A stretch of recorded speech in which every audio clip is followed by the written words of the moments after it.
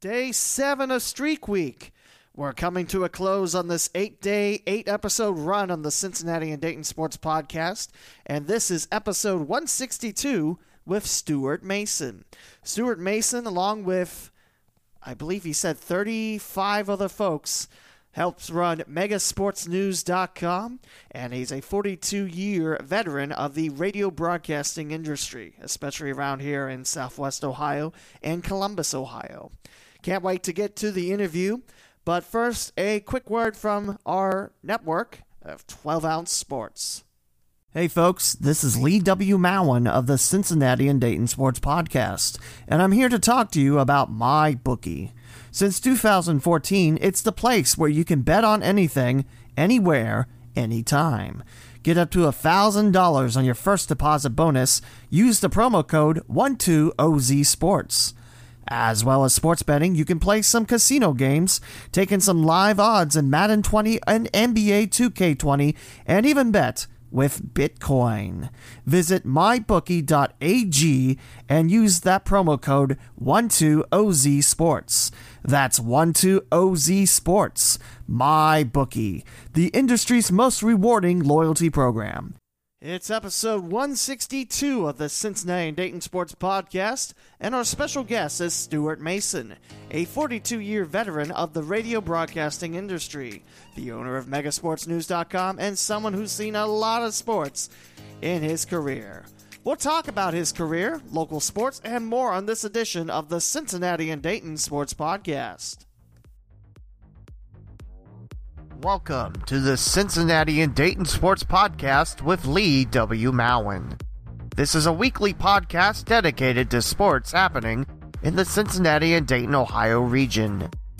Visit theleewmowen.com/podcast to listen on your favorite platforms like Apple Podcasts, Google Podcasts, TuneIn, Spotify, the iHeartRadio app, and more. Follow the host on Twitter at the Lee W. Mowen, and the podcast at CindayPod. Opening theme is Arpy by Dan Hennig from the YouTube Music Library Collection. Now for your host, Lee W. Mowen. On the phone right now is Stuart Mason. He owns megasportsnews.com, and he is a 42-year veteran of the radio broadcasting industry. Stuart, it's great to have you aboard. How are you this afternoon?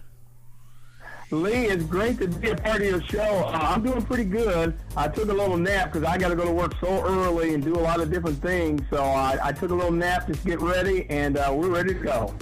It's great to have you aboard, and I believe this is going to be a great episode. So let's begin. Where are you from? I'm originally from Dayton, Ohio. That's why you always see me down the Dayton area covering the Wright State Raiders and the Dayton Flyers. I love those two schools and those two those two athletic programs.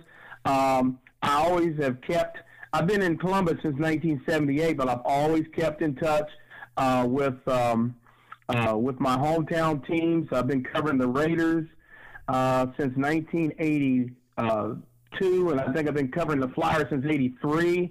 So I keep abreast of what's going on down there in Dayton. Luckily, Columbus isn't too far from Dayton, and that's how I met you, from a Dayton Flyers women's basketball game. I don't think it was the A-10 tournament, but it was somewhere close enough to that. Would have been maybe the NCAA tournament? No, because this year was the first time, we ever talked. I forget which game it is. Was it George Washington? I don't know. I met you at Dayton Flyers game. So, but when did you get into sports? What started your love for sports? Well, I grew up watching and listening to Chris Harris and Bucky Bockhorn during the Flyer games. I remember years ago I used to listen to the Raiders. Then I always loved Tom Hamlin and Omar Williams, those guys. And Hamlin used to do the Flyer games, and then Omar did the Miami Redhawks, which at that time was the Redskins. And I just always thought that I could do it if I was given a chance. Now, my mother wanted me to be a school teacher, so I do have a degree in that. I did that for a while. It wasn't for me, but I always in college did radio on the side, because in our business, you have to have something on the side. So I had to make a decision. I was part-time in radio the first 5 years, and then I had a decision to make whether I wanted to continue to teach or continue with radio, and then full-time. And then my wife said, you do whatever you think is right for you. So to go back a little further, I went to Otterbein College. I was at Ohio Dominican for about a year. Got to learn the DJ side of the business, and then I went to Otterbein, and they do all kinds of sports. And so I met Dom Taberry, who works at Channel 10 here. Him and Cabot Ray, we all went to school together. And Dom, I begged Dom to let me do sports. I said, if I do one game with you and I mess up, I'll never bother you again. Well, I've always been one that's been so prepared. He said, okay, you do the whole pregame show. So the first game I ever did was Ball to Wallace basketball against Otterbein College, because they're in the OAC. And so I came with all this stuff prepared, and Dom said, you're going to be fine. You're going to be okay. So Dom Taberry kind of was the one that gave me my big break as far as sports broadcasting. And Dom's been in the Columbus area for quite some time now, hasn't he? Yes, Dom was a year ahead of me in school, because I went to Sinclair to start off, because I didn't know if I wanted to go 4 years, and then I messed around and had to go to Ohio Dominican because I got my stuff in too late at Otterbein. They said, well, you can come in the next year. So I kind of was in college a long time. I was 2 years at Sinclair, got a degree there, went to 1 year at Ohio Dominican, and then finished up with 3 years at Otterbein. So I was one of those 6-year guys. But Dom's had a blessed career, because he started as an intern at WBNS 10 TV here in Columbus, and he's been there ever since he was an intern. And he's another one of those 40-year guys in the business. You might want to talk to him. Yeah, I mean, I don't get into the Columbus area that much, but I know his name just because he's had a very long tenure career in Columbus, and it's just one of the names and that's coming from someone that really hasn't seen any Columbus TV. So definitely. Mm-hmm. Now, when did you decide that you wanted to be a broadcaster? Oh, wow. When I was in high school, we had a radio station, and I think WCDR or something like that. But anyway, we had a little radio station. They took our old janitor's closet and made a radio station there, because I went to Chaminade Julienne, and it was my first year was just Chaminade. All the boys were at Chaminade, all the girls were at Julienne. Then my sophomore year, they combined the two schools, and I really didn't want to go to Chaminade at all, because it was all boys school. My mother said, well, just go there for a year, and if you don't like it, you can go to Rolfe, because we lived in the Rolfe school district. But then I loved it so much. I made so many friends and people who I'm still friends with, and it was a great experience.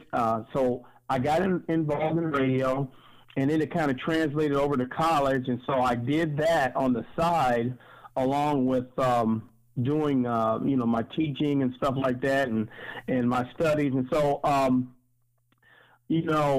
was fortunate enough and blessed enough to work in professional radio when I was a sophomore in college. So that goes to show you I was good enough at the time, but I still had some seasoning. I still had some things to learn.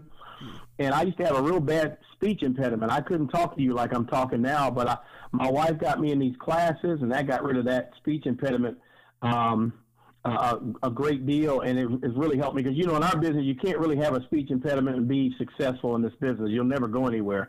But I was able to get rid of that, and so that was when I basically started to get into radio. I mean, I knew I wanted to do it. You just have to, in our business, you have to get the chance. Mm-hmm. Can you tell me your first big break in the broadcasting field? Yes. I was working, I was doing some internship work at WCVO in Gahanna. And Paul Patterson, the late Paul Patterson, God rest his soul, he gave me a chance. WCVO at the time was a non-commercial station. Their funds came from donations and stuff, and so he saw something in me, and he hired me on staff, and then there was a job that opened up at WCLT AM and FM in Newark. The Pricer family owned that station, and they still do to this day. Doug Pricer was the program director. He hired me, and I got to work there for a little bit, and I got to learn about automation, and they had an AM and FM station, so I got to work on AM and FM and then do some sports, and so that panned out. And then what happened was the Pricers decided to go another direction, and I wanted to, I didn't like driving to Newark every day, so although Newark's not that far from Columbus, I just didn't like, my wife didn't like the hours I was working. I was working midnight. I was working 4 to midnight, and it was kind of cutting into our family time. So, because I had just got married right before I took that job. So then WCEO, Pat Patterson said, I got a full-time job for you. We're going to let you be our sports guy, and we're going to let you flourish, and we're going to let you learn, and we're going to let you do what you basically want to do. And so I got to do all kinds of stuff. I mean, I did. I worked overnight. One of the things when you're in radio and you just start out, Lee, I think you probably know this. They'll let you do what you want to do, but you got to do what they want you to do first. So I had to work as a DJ, overnight, and then I would come in at midnight and work, and then I would get my sports together. And I would record it during the times when I was running church programs and stuff like that. And it worked out pretty good because I would record stuff in the morning, and you would hear it like, I had sports reports 20 till basically inside of the bottom of the open spots. The church programs ran like 25 minutes, so they had to fill spots. Instead of filling with PSA, they put sports in there. So I got to do in the 6 a.m., 7, 8, and 9 a.m. Hours in the morning, and then I did a 5-minute sports report at noon, and then at 6 o'clock in the evening I did a sports report. All this stuff was recorded in the morning overnight. So, and I always knew how to make it to where people thought I was actually there. And they let me do all kinds of stuff. I did an Otterbein football report, and I did a Capital football report and basketball with both schools. And so, because I felt they were the two Columbus schools, so I got to do both those. I learned how to do a regular show, interviewing coaches. I got a good rapport with the coaches and stuff. So WCVO was really my big break, because I was there for 8 years, from 1982 to 1990, and I owe a lot to that station because they let me show my talents, and I learned everything. I mean, we had WCVO might have been a Christian station, but we had so many talented people at that radio station. It was unbelievable. And we had so many broadcast studios. Like you could be in one studio doing production. You could be in another studio on the air. And there was a main studio, and there was 2 or 3 other studios. There was even a studio in the basement. I mean, that station was so well equipped. And I got to learn. I could go in the studio and work out all the kinks on the air. They would air check me, and they say, Stu, you got to work on this and this and this. And so I was able to learn a lot. And I thought to be honest with you, you get in a job and you settle in, you don't want to move. I never wanted to leave that station because I felt that was my safety valve. Well, Pat Patterson told me one day, he said, Stu, you're getting too good for us.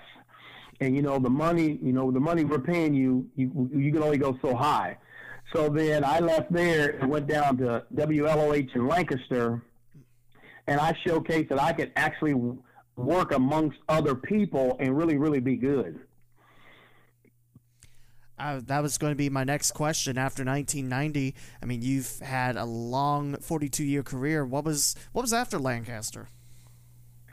I've got a chance to work at some really good radio stations.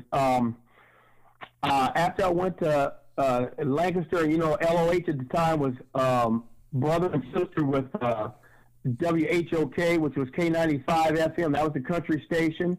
I got to meet a lot of great people, and I learned from a lot of people in my career. I mean, I learned from Jeff Dickerson, who's now, I think he's a mayor down in Logan, or council member or something.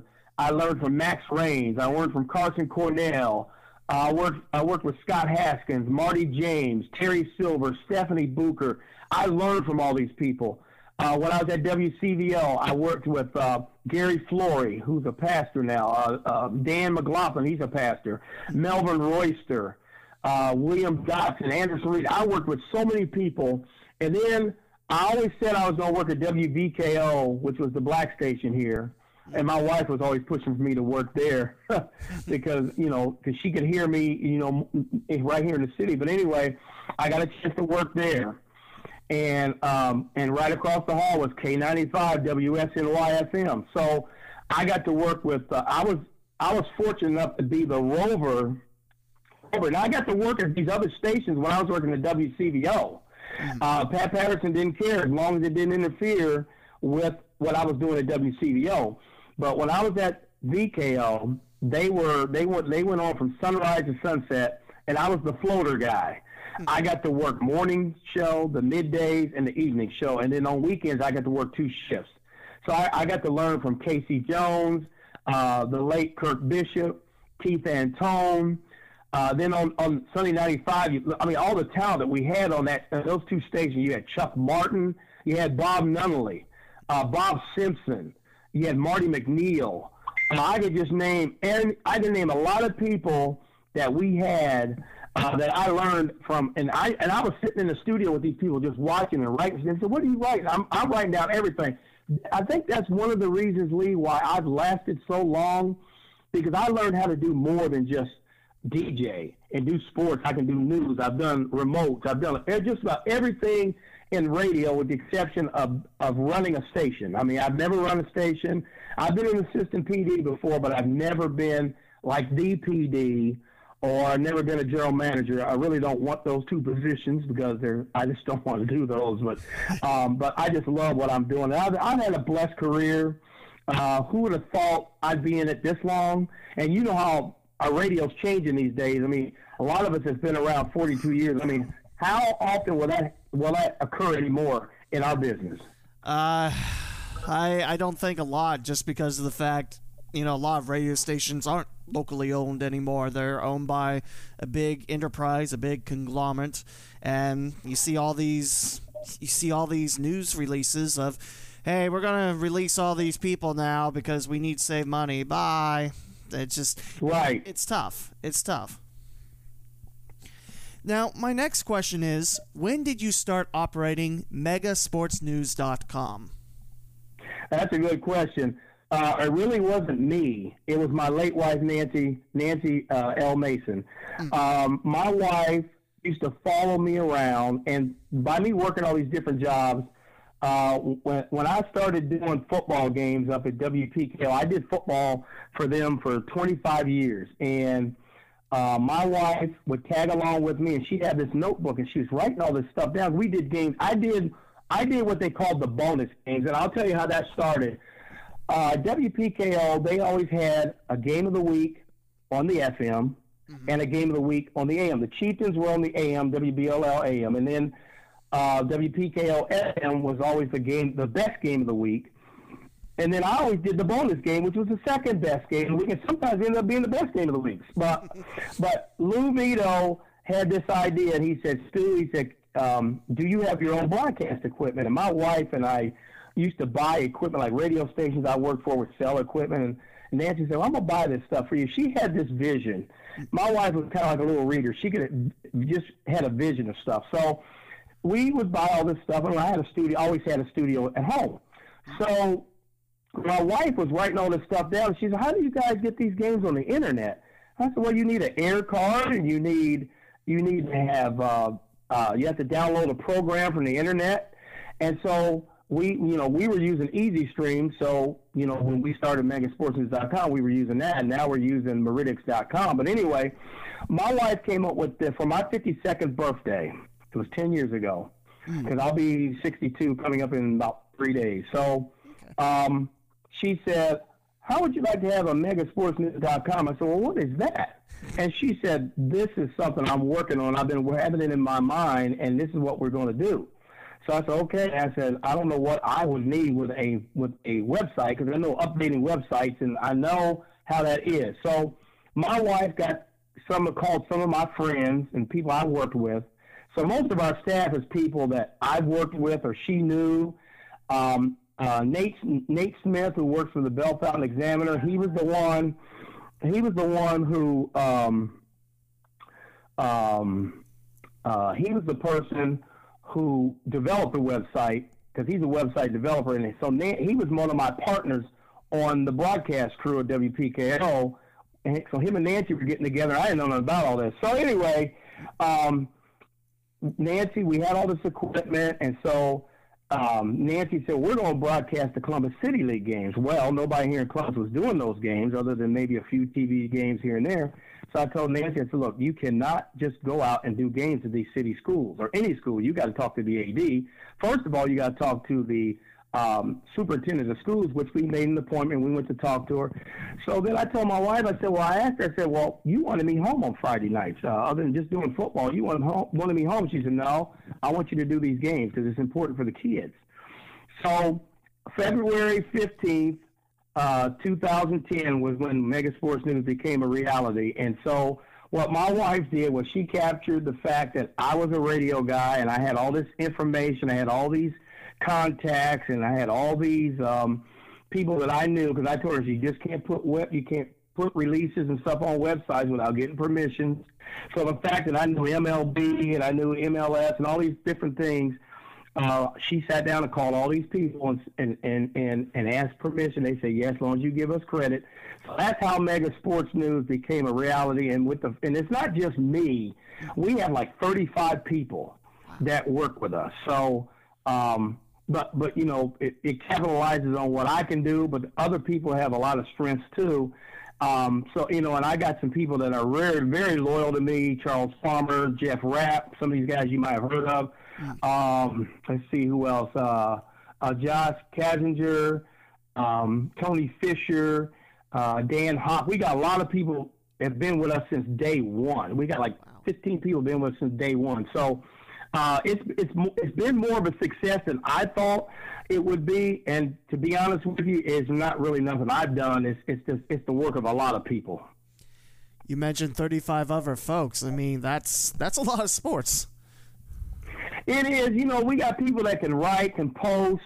I get a lot of people from around the country I don't even know. And they just say, hey, I want to do something for Mega Sports. Can I do this and this and this? And I say, yeah. And so I met a guy at the First Four in Dayton 2 years ago, I think when the Texas Southern was there. They're from the Houston area. Mm-hmm. And this guy just happened to see me, and he said, you're Stu Mason, aren't you? I said, yeah, who are you?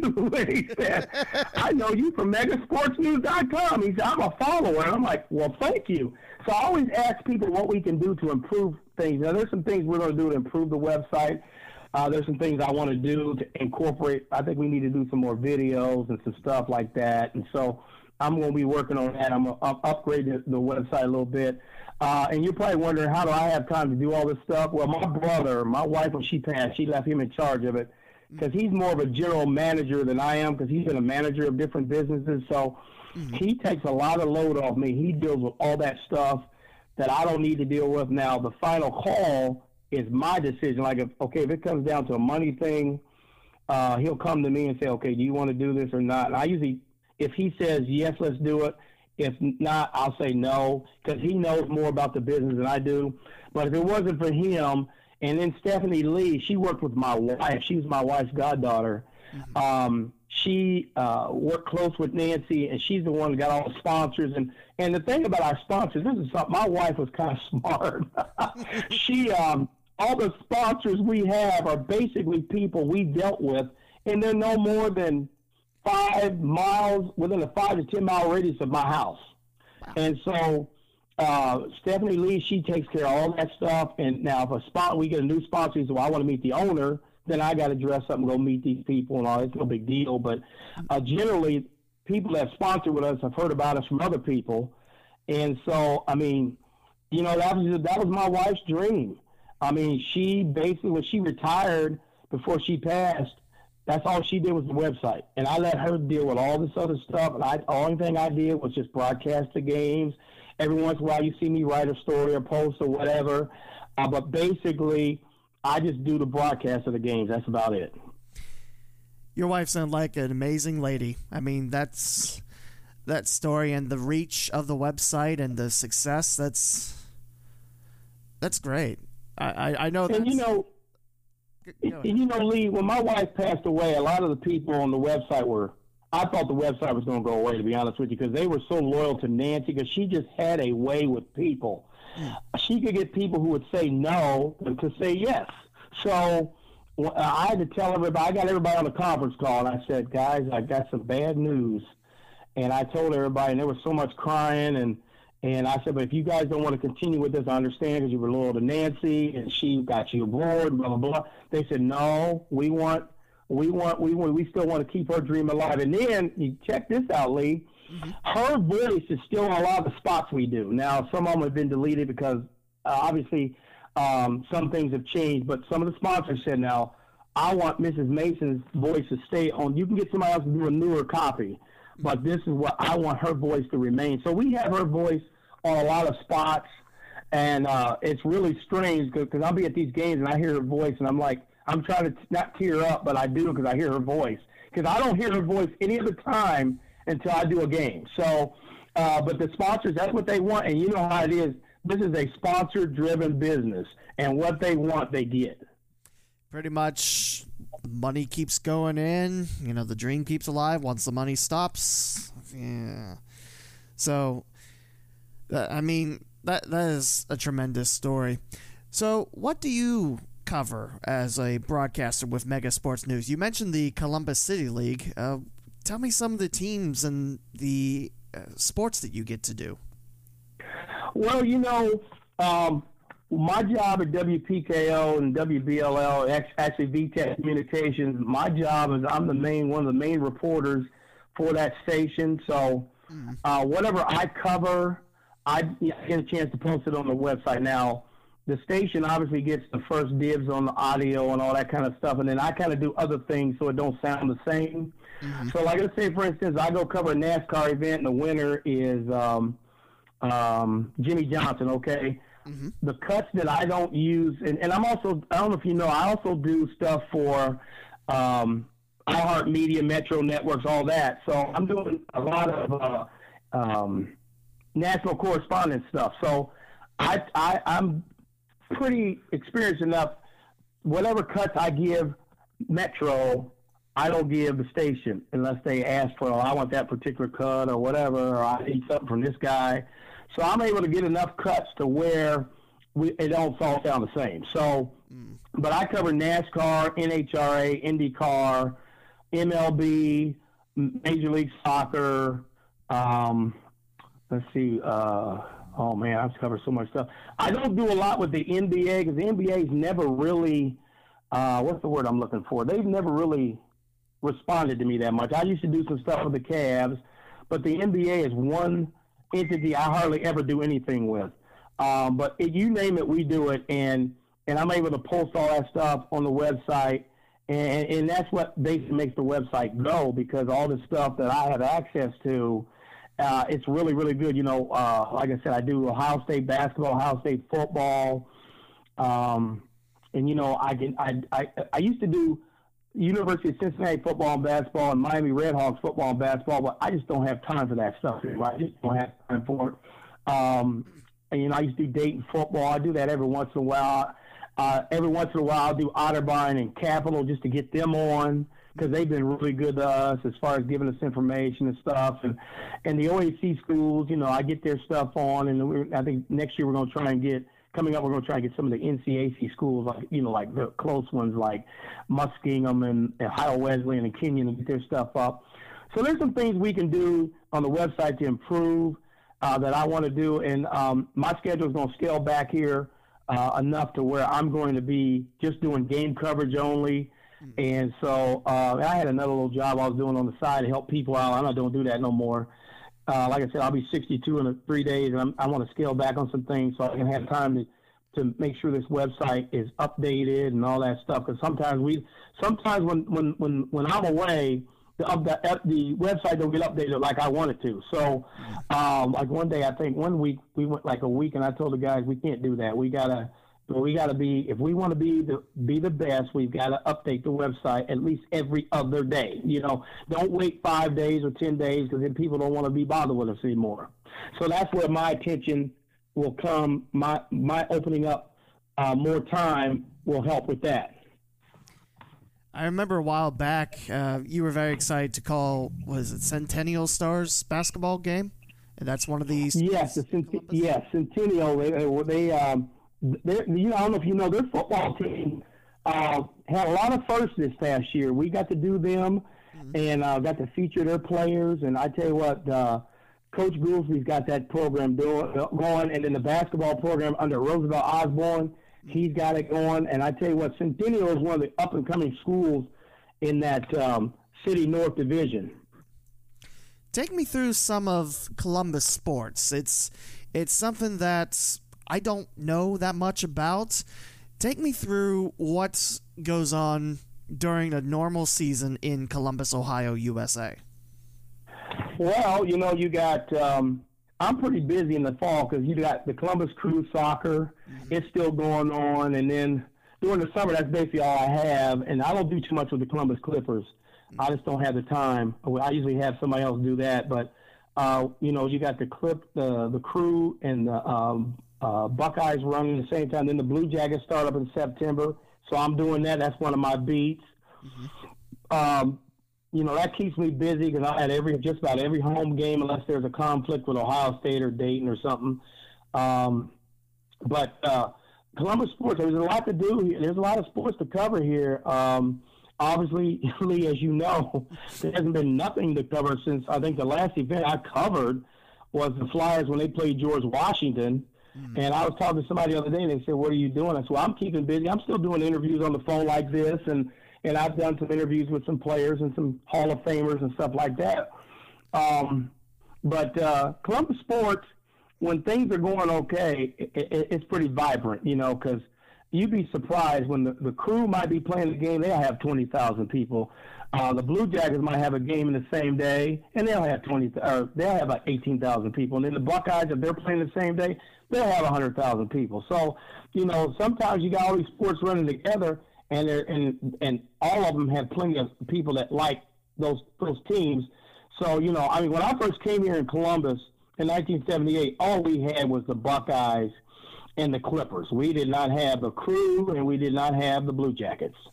And that has really made this town very attractive to a lot of people because now we got pro sports. And, there was talk about us maybe getting an NBA development team, but I don't know if that'll happen because Canton's got one. But that would be nice if we could have the NBA development league here. That'd be nice. Or a WNBA team or something like that. But I think we've got enough sports here. I mean, there was also the Destroyers for 2 spells, and next year they're supposed to come in with another indoor football team. And, man, I really wish last year that Destroyers team won more than one game because, it was great to have them back in Columbus. You know what, they were. I missed them when they left before. But I do know that if they could just find the right people to run the Arena Football League, that's a very entertaining sport. I mean, it's all about offense. It's not about defense. And I love it. And then the giveaways, the fans get to keep the balls when they go in the stands. And they have these giveaways. And I like the league. I even found time to go to a few games because, generally the Blue Jackets, they weren't playing. But they always, because they share the same home with the Blue Jackets. But the thing of it is, though, it was funny to see this football field inside of an arena. It's so exciting. Yeah. And, you'd have these games. That I remember one time when they were here before, the coach of the Bears was the quarterback of the team. That's when we went to the Arena Bowl. And Matt Nagy. And there was a game, something like 70-61. I mean, who ever heard of something like that in football? But it was great entertainment, Lee. I tell you, like you said, they're talking about coming back with another one next year. So the fans came out for the games. I mean, they really enjoyed it, and the ticket prices are affordable. I think when the Destroyers came back, they drew close to 8,000 in their return. Yeah, and when they were here before, they were averaging about 11 or 12, I think. But those teams were a lot better. This team just had a lot of bad luck. I mean, there was at least 4 other games they could have won. But it just goes to show you that Arena Football League was all about experienced teams, and upstart teams just didn't have a chance. Because, like I said, there was 3 or 4 other games they could have won. They could have at least been 5-7, but they ended up 1-11. And even in the last game, they almost had a chance to win. But I just kind of wish they found a way to get the Arena League back here, because it was really, really exciting. And they gave a chance to some of the Ohio State guys and some of the Otterbein and Capital guys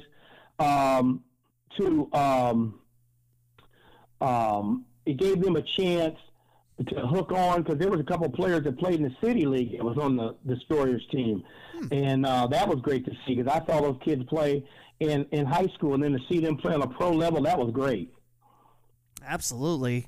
I think I remember seeing the Germain Carr family. They bought the controlling rights to the Indoor Football League. They have like the Iowa Barnstormers. They have a couple teams in the Midwest. I think they have one in Arizona. So, I mean, with all this coronavirus, who's to say that's going to happen? But still, that was an interesting tidbit I saw. It's like, wow, bought the entire league's control and coming back to Columbus. I'm really hoping it happens in 2021, and I'm really looking forward to seeing more indoor football in Columbus, just because you mentioned it's such a great sport. My 2 years broadcasting Dayton Sharks at Hare Arena, man, that was fun. I mean, you can bounce off walls and stay in bounds. I mean, like you mentioned, the fans got to keep the balls as well. There's nothing like it. There isn't, and another thing that the Arena Football League did that the NFL or some of these other football leagues don't do is that they let the players have access to the fans and vice versa. After the game, after the media gets with the players, generally there's a select group of players after the game, the stars of the game, as you will. They always had an autograph session, and they had all these photographs. Players would sign them, and they would personally sign them, like to George from whoever. But anyway, and then they got to shake the players' hands, and they got to take selfies with them if they wanted to. It's just a great family atmosphere where you could take your kids and meet the players that play on the field. I mean, how many times do you get a chance to do that? And like I said, the Germain family, they're one of the bigger. Everybody here in Columbus thinks Reichert Automotive they're big too, but Germain is one of the big ones. And that family's got a lot of money, and they know how to do sports advertising, and they know how to get people not only to their dealership, but they also know how to get people to the games. And they had a lot of the sponsorship that the Destroyers had, even the 2 times they've been here. So, the Germain family, I have confidence that they can get things done. But like you said, this coronavirus has really affected a lot of people, and it's really sad because, as you know, a program that we love, the Wright State Raiders, they've had to cut back at least 3 programs that I know of. And, a lot of people were blaming Bob Grant and all that. But you know what? They're not the only school. There's other schools that have cut back. And so a lot of these little minor sports is going to take a hit because they have to save money somewhere. Yeah, I mean, that was a heartbreaking day to see Wright State cut softball, but I'd never blame Bob Grant. It's not like Bob Grant's like, haha, I cut sports, haha, it's a great day. It was quite the opposite. He went on a press conference saying it was like the worst day he's ever had professionally. It was sad, but I mean, Urbana University closed up shop, like totally everything is closed, and they've been in business since the 1830s. That was surprising too. Lee. I mean, because Urbana University had an up-and-coming sports department. Absolutely. They did some work in the Mountain East and Division II, but I've always heard rumors. I don't know how truthful they were, but I always heard that the budget was always kind of not great at Urbana. I don't know how true that was, but well, you know what they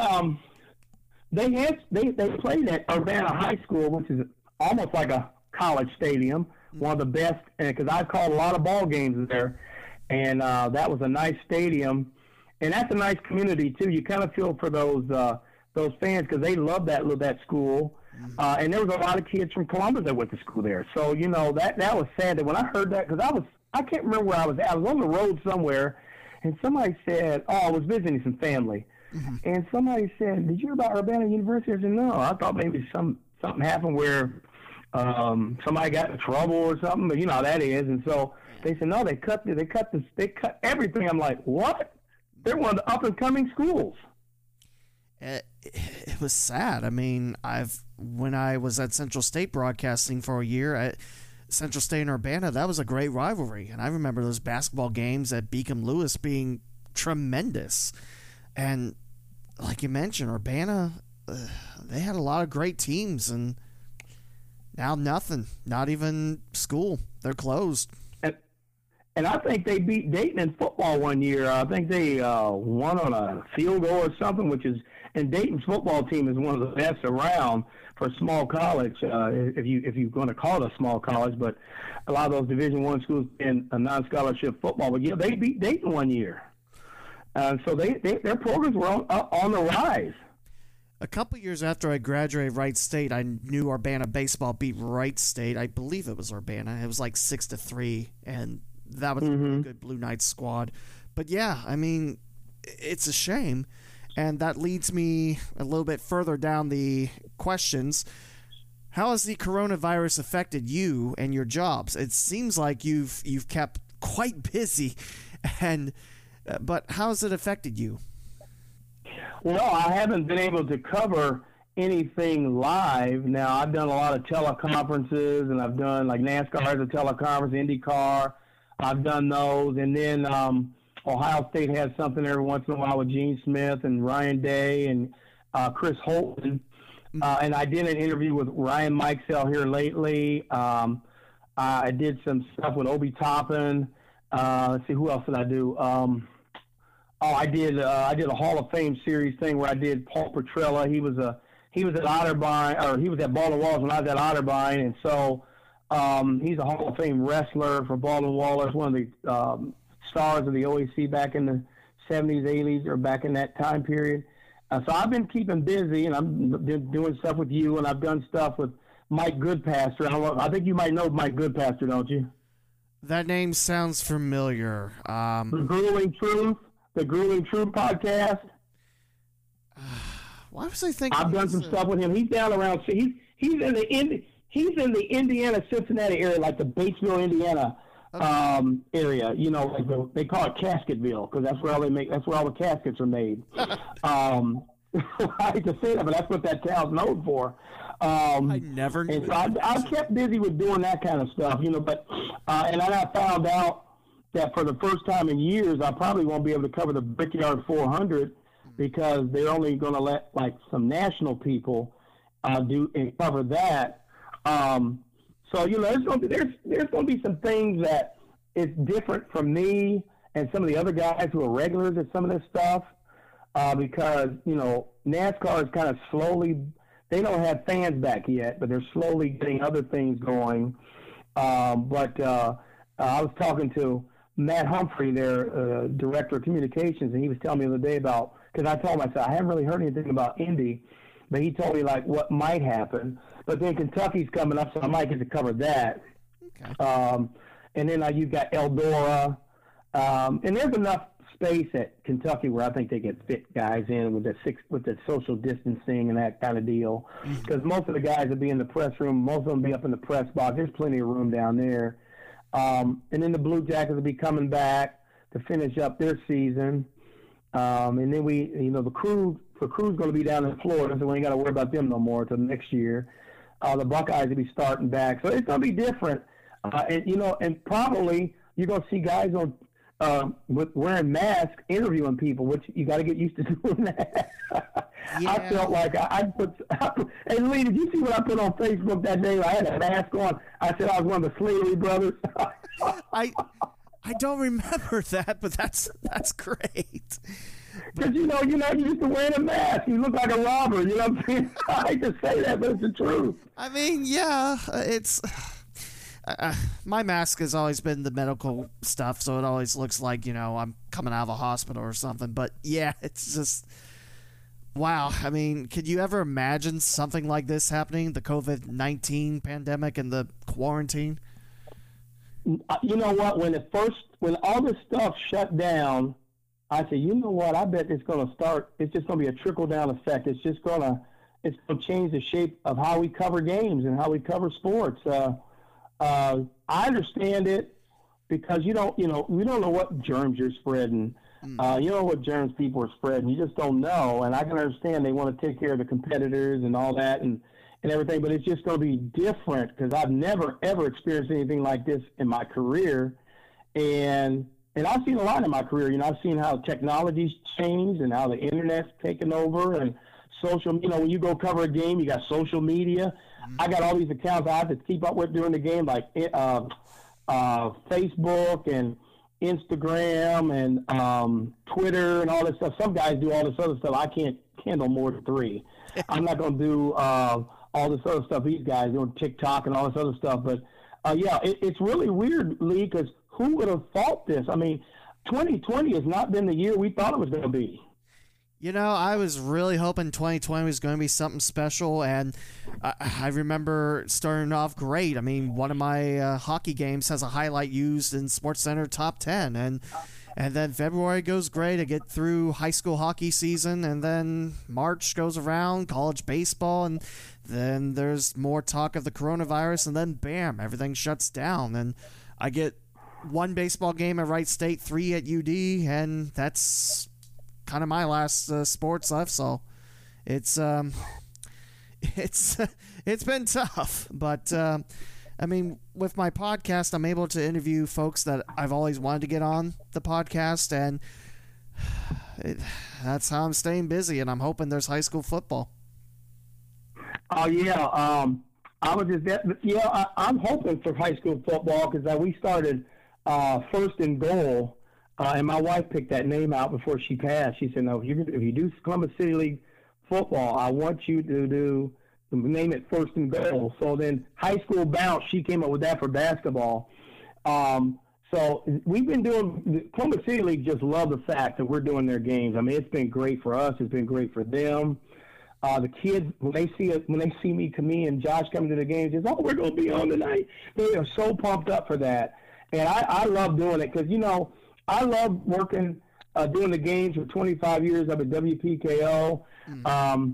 But I'm kind of glad, they wanted to go another direction in the football. They wanted to get younger, which I can understand that. So because I had it in my mind, if this happens, because my wife, she was kind of, like I told you, I told you she's kind of a reader. So she said, one of these days you might want to do games in Columbus because one of these days they might phase you out. And so, you know how that is, Lee, in our business. They phase you out sometimes. But anyway,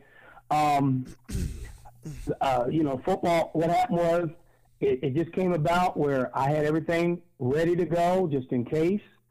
So when they told me they wanted to go another direction, I said no hard feelings because I was still working there, still doing covering the games. That's all I care about anyway. And so it came down to me just finding a partner, and I knew I had Jeff Rapp and I had Charles Farmer, and then Josh just kind of came to us in our lap. Because I have a deal with the radio broadcast school, the Ohio Broadcasting School here in Columbus, where we have used them as interns and stuff, and I found a nice photographer for them. We've had other people that worked out for us. We've had other people leave us and go elsewhere. Like we got a guy that Travis Windley, he left us to go to the Chicago Cubs. We had another person leave us and go work for the Reds. So we've had some people that have come through us and gone on. But like I said, by me having my own equipment, I could do, the mega sports. That's why it's successful, because my wife had that vision of me having my own equipment, and my wife left us pretty good as far as monies. Anything we need, we can get. The sponsors help us out. Like the sponsors pay those OHSAA fees when we go to tournaments. So we're sitting pretty good. We as far as the website, we don't have to worry about no money. So anytime we need something, we got it. We got some of the best equipment. Whenever I needed a computer, like I had a sponsor last year that went out of business, Mega Pawn Shop down on High Street, and he had been a sponsor for 10 years. And one day he called me in there and said, "Hey, come on down and pick out what you need for your broadcast." But he still paid his fees and everything, and even though he was going out of business. And I felt bad. I said, "Wait a minute." I said, "You don't need to pay your fees if you're going out of business." No, he said, "You brought us a lot of business in 10 years." So, we had this good rapport with these people. So we feel blessed. We're not the biggest website. We're not Columbus Wired. We're not one of the big ones, but we're well respected, and that helps. Absolutely. And you mentioned the reach that you had. Someone from Texas Southern, knew who you were. That's huge. I mean, the work that Mega Sports News has done, it's phenomenal, and it's a very good website, and I definitely recommend for anyone that hasn't visited, go.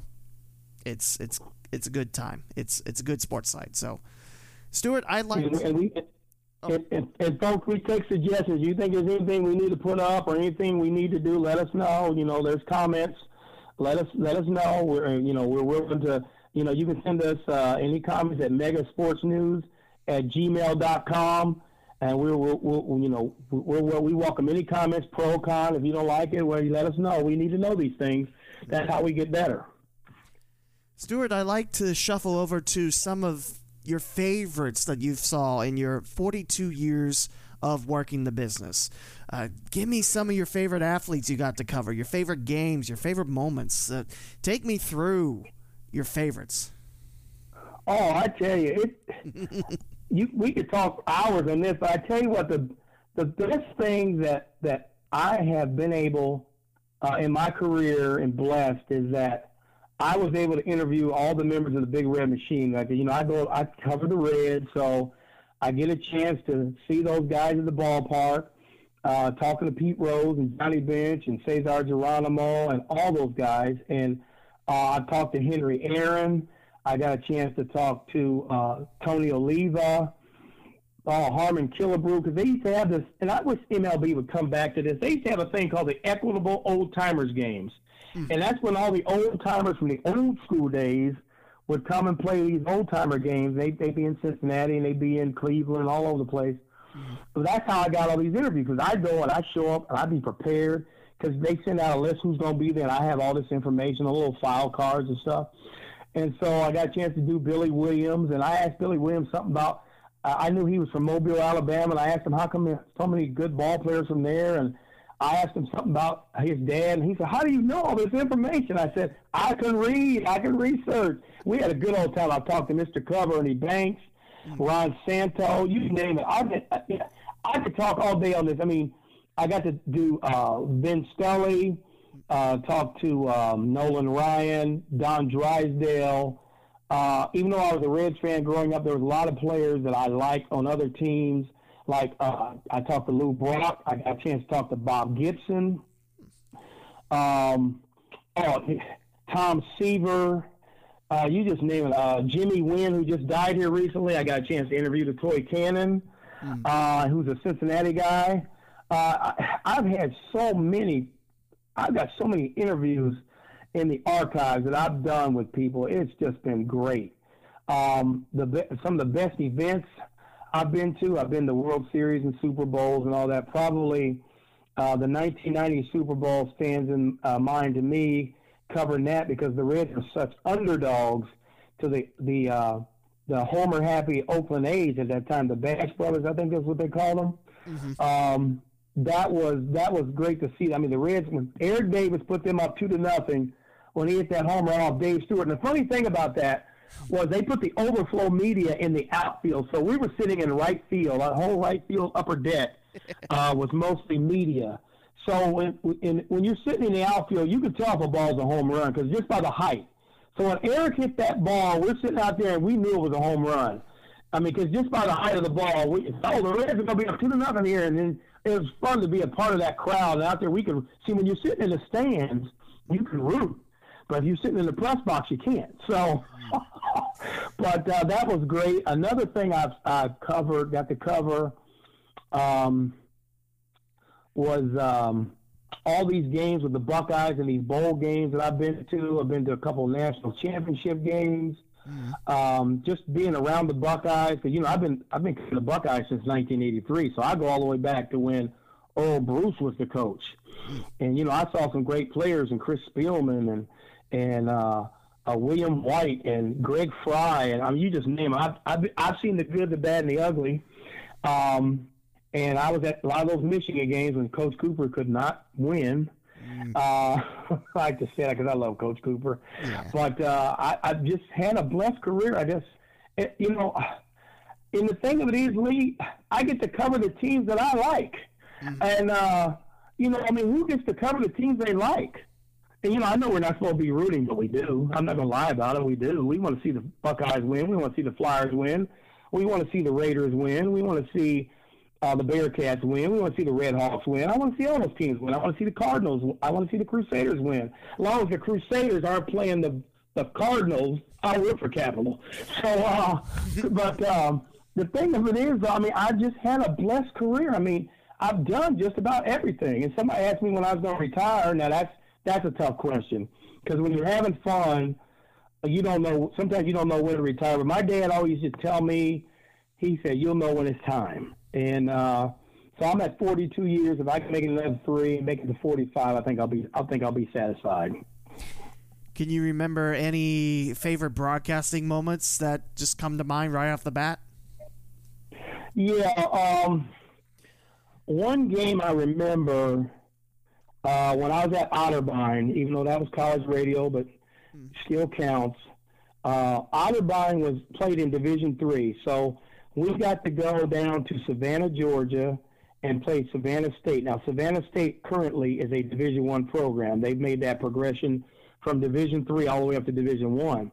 Well, at the time, Dick Reynolds was the head coach at Otterbein, and he was we used to call him Digger Reynolds because he was almost like Digger Phelps, and he patrolled the sidelines like Digger Phelps. And so Coach Reynolds was a great coach. I think he went over 600 and some games, probably 700. But he took a team. Our tallest player was Steve Johnson. He was 6'3".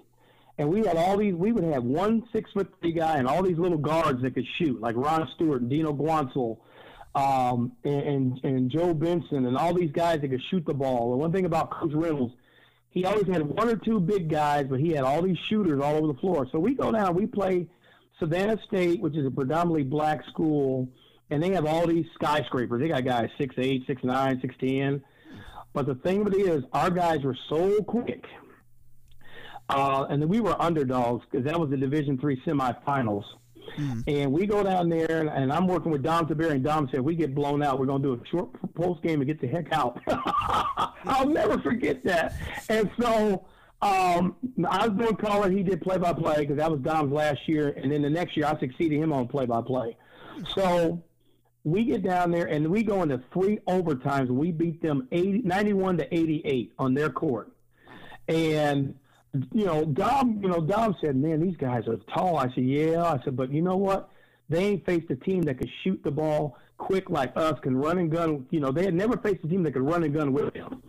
And so, because, Savannah State was winning games like 101-50 and 95-40, but they didn't have they never faced a team like Otterbein. So, and I'm always an optimist. So, Dom said, "I don't think we're going to win." I said, "I think we are." So anyway, we got down 10 early, and then they called a timeout. Colonels called a timeout. And then after that, we were in the game the whole way. And then we won the game when Ron Stewart, who was our best scorer, he was 5'11", and I think he had 35 points in that game. But anyway, he scored on a field goal and won, and that gave us the difference in the game. But that was one broadcasting highlight as far as when I was a color commentator, as far as play-by-play. One game, I was doing a game one time Oh, the Lancaster. I did games in Lancaster, and Lancaster was playing a team. I can't remember if it was either Finley, but Lancaster was down like by 15 points. They just could not hit a shot. Then it got to the point where they were trading baskets, and then Coach Jack Greathouse, who was a great coach, no pun there, but he made a couple key substitutions of guys who hardly ever played, but they came in for defense, and they shut down the two top scorers, and then they went on like a 35-2 run. And ended up walking away with the game. I think they won something like 95-70, and they were down like 10, 15 points. So those are a couple games. I mean, there's probably some others, but those are two games that stick in my mind. Stuart, what are some of your favorite things about sports, not only in Southwest Ohio, but Central Ohio?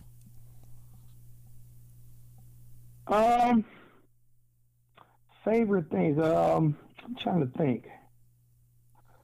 Well, be a little bit more specific. I'm trying to think here. That give me a chance to think a little bit. Okay. Well, basically what I'm asking is just what's your favorite things about not only working in sports, but just witnessing sports? I know the main theme when I ask this question for other guests, it's just there's something for everyone down in Southwest Ohio. I mean, if you like a sport, it's down here. And I mean, everything is available for any fan.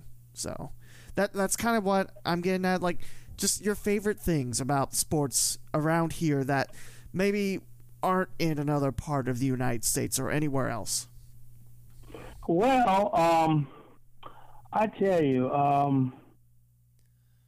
I just like being able to just travel around and cover all. I do stuff with the Bengals, and I do the Reds every once in a while when I can. I like the variety. I'm in Dayton. I'm here in Columbus. Anything here is 20 minutes from my house. I just like the fact that I get a chance to cover a variety of stuff, and it's right here in the state. You know what I'm saying? I can go up to Cleveland. Do the. I don't do much. Like I said, I don't do much with the NBA or the Cavs, but the Indians. I don't do the Browns because I do the Bengals. But just the fact that I get a chance to cover this Ohio sports, and it's just such a variety. I mean, like here in Columbus. I mean, when I came here, this was just a Buckeyes town. Now you got the Blue Jackets and the Crew, and the Clippers have always been a mainstay. They've always had a winning tradition, so that's nothing new. But just the fact that I don't know if it's answering your question right, but just the fact that I get a chance to cover all this stuff, and I have time to cover it, which is basically sometimes I wonder how I have the time to do all this stuff. Now, let me ask you this. What would you like to see in the future of area sports or area media? Like, what do you want to see happen in sports? Like, addition of teams, leagues, media, more radio stations? What would you like to see in the future? Well, I tell you what, I think I mentioned something like that earlier. Some of the fans here want us to get an NBA team. I don't think that will happen because there's too many NBA teams right around. Detroit's not far away, Indianapolis, Cleveland. I don't think the Cavs would ever let that happen. Maybe the NBA Development League, I could see that. Maybe get one of those, maybe a WNBA team. I'd like to see that. I'm trying to think if we've got everything else. I think Columbus, if I remember right, is supposed to be getting a minor league soccer team, too, to take over at Moffrey Stadium when the other team goes downtown, when that opens up next year. And this has been kind of a sad year because this was supposed to be Moffrey Stadium, one of the last times we'd be there for games. But I think next year there's going to be a few games we'll be there, and then they'll close it out. And that's going to be a training facility. But, yeah, I would like to see us get some – and then like the indoor football, I'd like to see that come back. Those are the things I would like to see. Didn't Columbus once upon a time have a development team, the Columbus Horizon, and they were on WCOL or something like that? Yes, you're right about that. I love covering the CBA. The CBA, Cassie Russell was a coach here. We had Bill Klukas, who was one of the great scouts in the NBA. we saw a lot of good players come through here. We saw Ron Spivey. We saw Chris Childs. Let's see who else. We saw Greg Anthony come through here. We had some great players. The Columbus Quest was here. I wouldn't mind seeing, like I said, women's basketball come back. The Columbus Quest, they were good the 3 or 4 years they were here. Katie Smith was on the team. We had some of those Tennessee volunteer players on the team. I mean, it was great. We had a couple Purdue Boilermakers. I think Janon Rowland was on the team. We had some great teams here. I got to cover that, and that was a great experience. And they played their games down at the convention center, Battelle Hall. That place was always rocking. I mean, they would sell out every game. And the ABL, only thing about the WNBA came in and bought out the ABL, and you know, we knew when that happens, oh boy, there goes our team. But I'm glad the Quest was able to win the title 2 years in a row, because those were some great teams. And I know the ladies, they would love to see women's basketball come back here. That's something I think that that would fly here if they could bring it back. What advice can you give for folks wanting to become part of the media or the broadcasting industry? Only thing I can tell them is this is not a 9-to-5 job, and I think you know that, Lee. There's things I do when I come home from work. You got to have a stick-to-itness to this job. Don't ever let anybody tell you can't do it, because a lot of people used to tell me, because I'm black, that, oh, you're not going to make it in this business, not for you. Well, nobody's going to tell me that, because I'm a hard worker. And I think that's why a lot of people know me, because they see me everywhere, and they know I work hard. And I think that's why Lou Vito and Judy Vito and Chad Wilson, why they hired me, because they know my reputation is I'm a hard worker and I'm reliable. They don't ever have to worry about if I'm at work or if I'm covering games or whatever. They know I'll get the job done. You got to be able to work long hours. There is no, I have to take off this weekend because I got my girlfriend. It's none of that. Mm-hmm. If you're that kind of person, you're not going to make it in the radio or TV or any of this kind of media stuff, because it requires a lot of time. It requires not only zeal and zest, but it also requires your attention, stick-to-itness. You got to work hard. You got to earn it. Nothing. All these kids nowadays, they want it now. It's not going. I thought I wanted it now. It's not going to happen. I really didn't start thriving in this business until I was 5 years in. 1984 was the year that 1984 was the best year. That was when my career really jumped off, because I worked you're not going to believe this, but I did. I worked for 3 radio stations at one time. I worked for CVO. Mm-hmm. I did the sports for them. I worked for CT&T, which was the bomb, which was cable television radio, which was unheard of back in the day. But Keith Willis, Frank Kelly, that was his moniker. He was Keith Willis in Dayton at WDAO. He was Frank Kelly at VKO here in Columbus. He went to school with my brother at Rolfe, and I got to meet him. So he gave me an air shift and worked with me, and I got really good on the air. And then I worked for Kix 106 in London. And so one night on the air, I used to have the overnight shift, and Joe Bello, he said, he was listening to me in the car. He called in on the hotline, and he said, "Stu, you're sounding really good here the last few weeks. What's been going on?" He knew I worked at WCVO. He didn't know I worked for CT, because I only worked for him like on the weekends, and then I would come in and work when somebody didn't show up or whatever, or late or whatever. And so London's only 40 minutes from my home. So, and I've always lived on the east side or south side, so I was always close to the freeway where I get to where I got to go. So I got good in this business because I was willing to put in the time. And then my wife, she ran me around. We had a little van, so I would sleep in the van in between jobs. She'd run me to where I had to go, and I had to, obviously had to give her a little bit of money on the side. But I was willing to put in the hours and the effort necessary to make it in this business. And anybody can make it in this business, male or female, if you're willing to do the work. You got to get down there. You got to be gritty. You got to know how to get down there and willing to work. If you're willing to work, you're going to be successful like Lee and like me. Absolutely. Stuart, how can people follow your work and you on social media? Okay, on Facebook, I got a Mega Sports page, Mega Sports News page. That's on Facebook. Twitter is Stu Mason at Mega Sports News.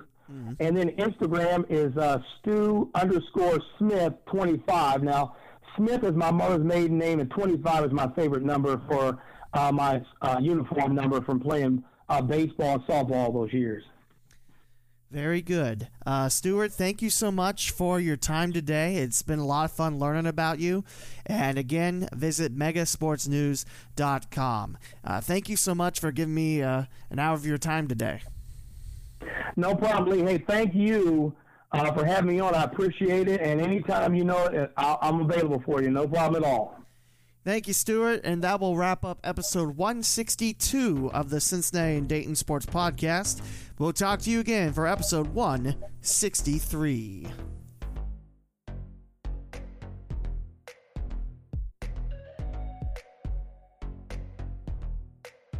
Thank you for listening to another episode of the Cincinnati and Dayton Sports Podcast with Lee W. Mowen. To subscribe to the podcast, please visit theleewmowen.com/podcast.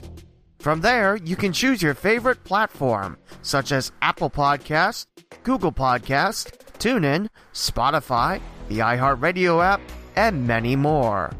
Interact with the podcast and host on Twitter at the Lee W. Mowen and at CindayPod.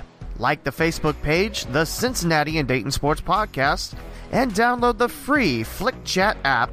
Then search for the local Sunday Sports Group to submit your future Mowen's Mailbag questions. The closing theme is Lights Go Down by Dan Hennig, provided by the YouTube Music Library Collection. This is Lee W. Mowen, and I hope you enjoyed this week's podcast. Please join me again next week on the Cincinnati and Dayton Sports Podcast.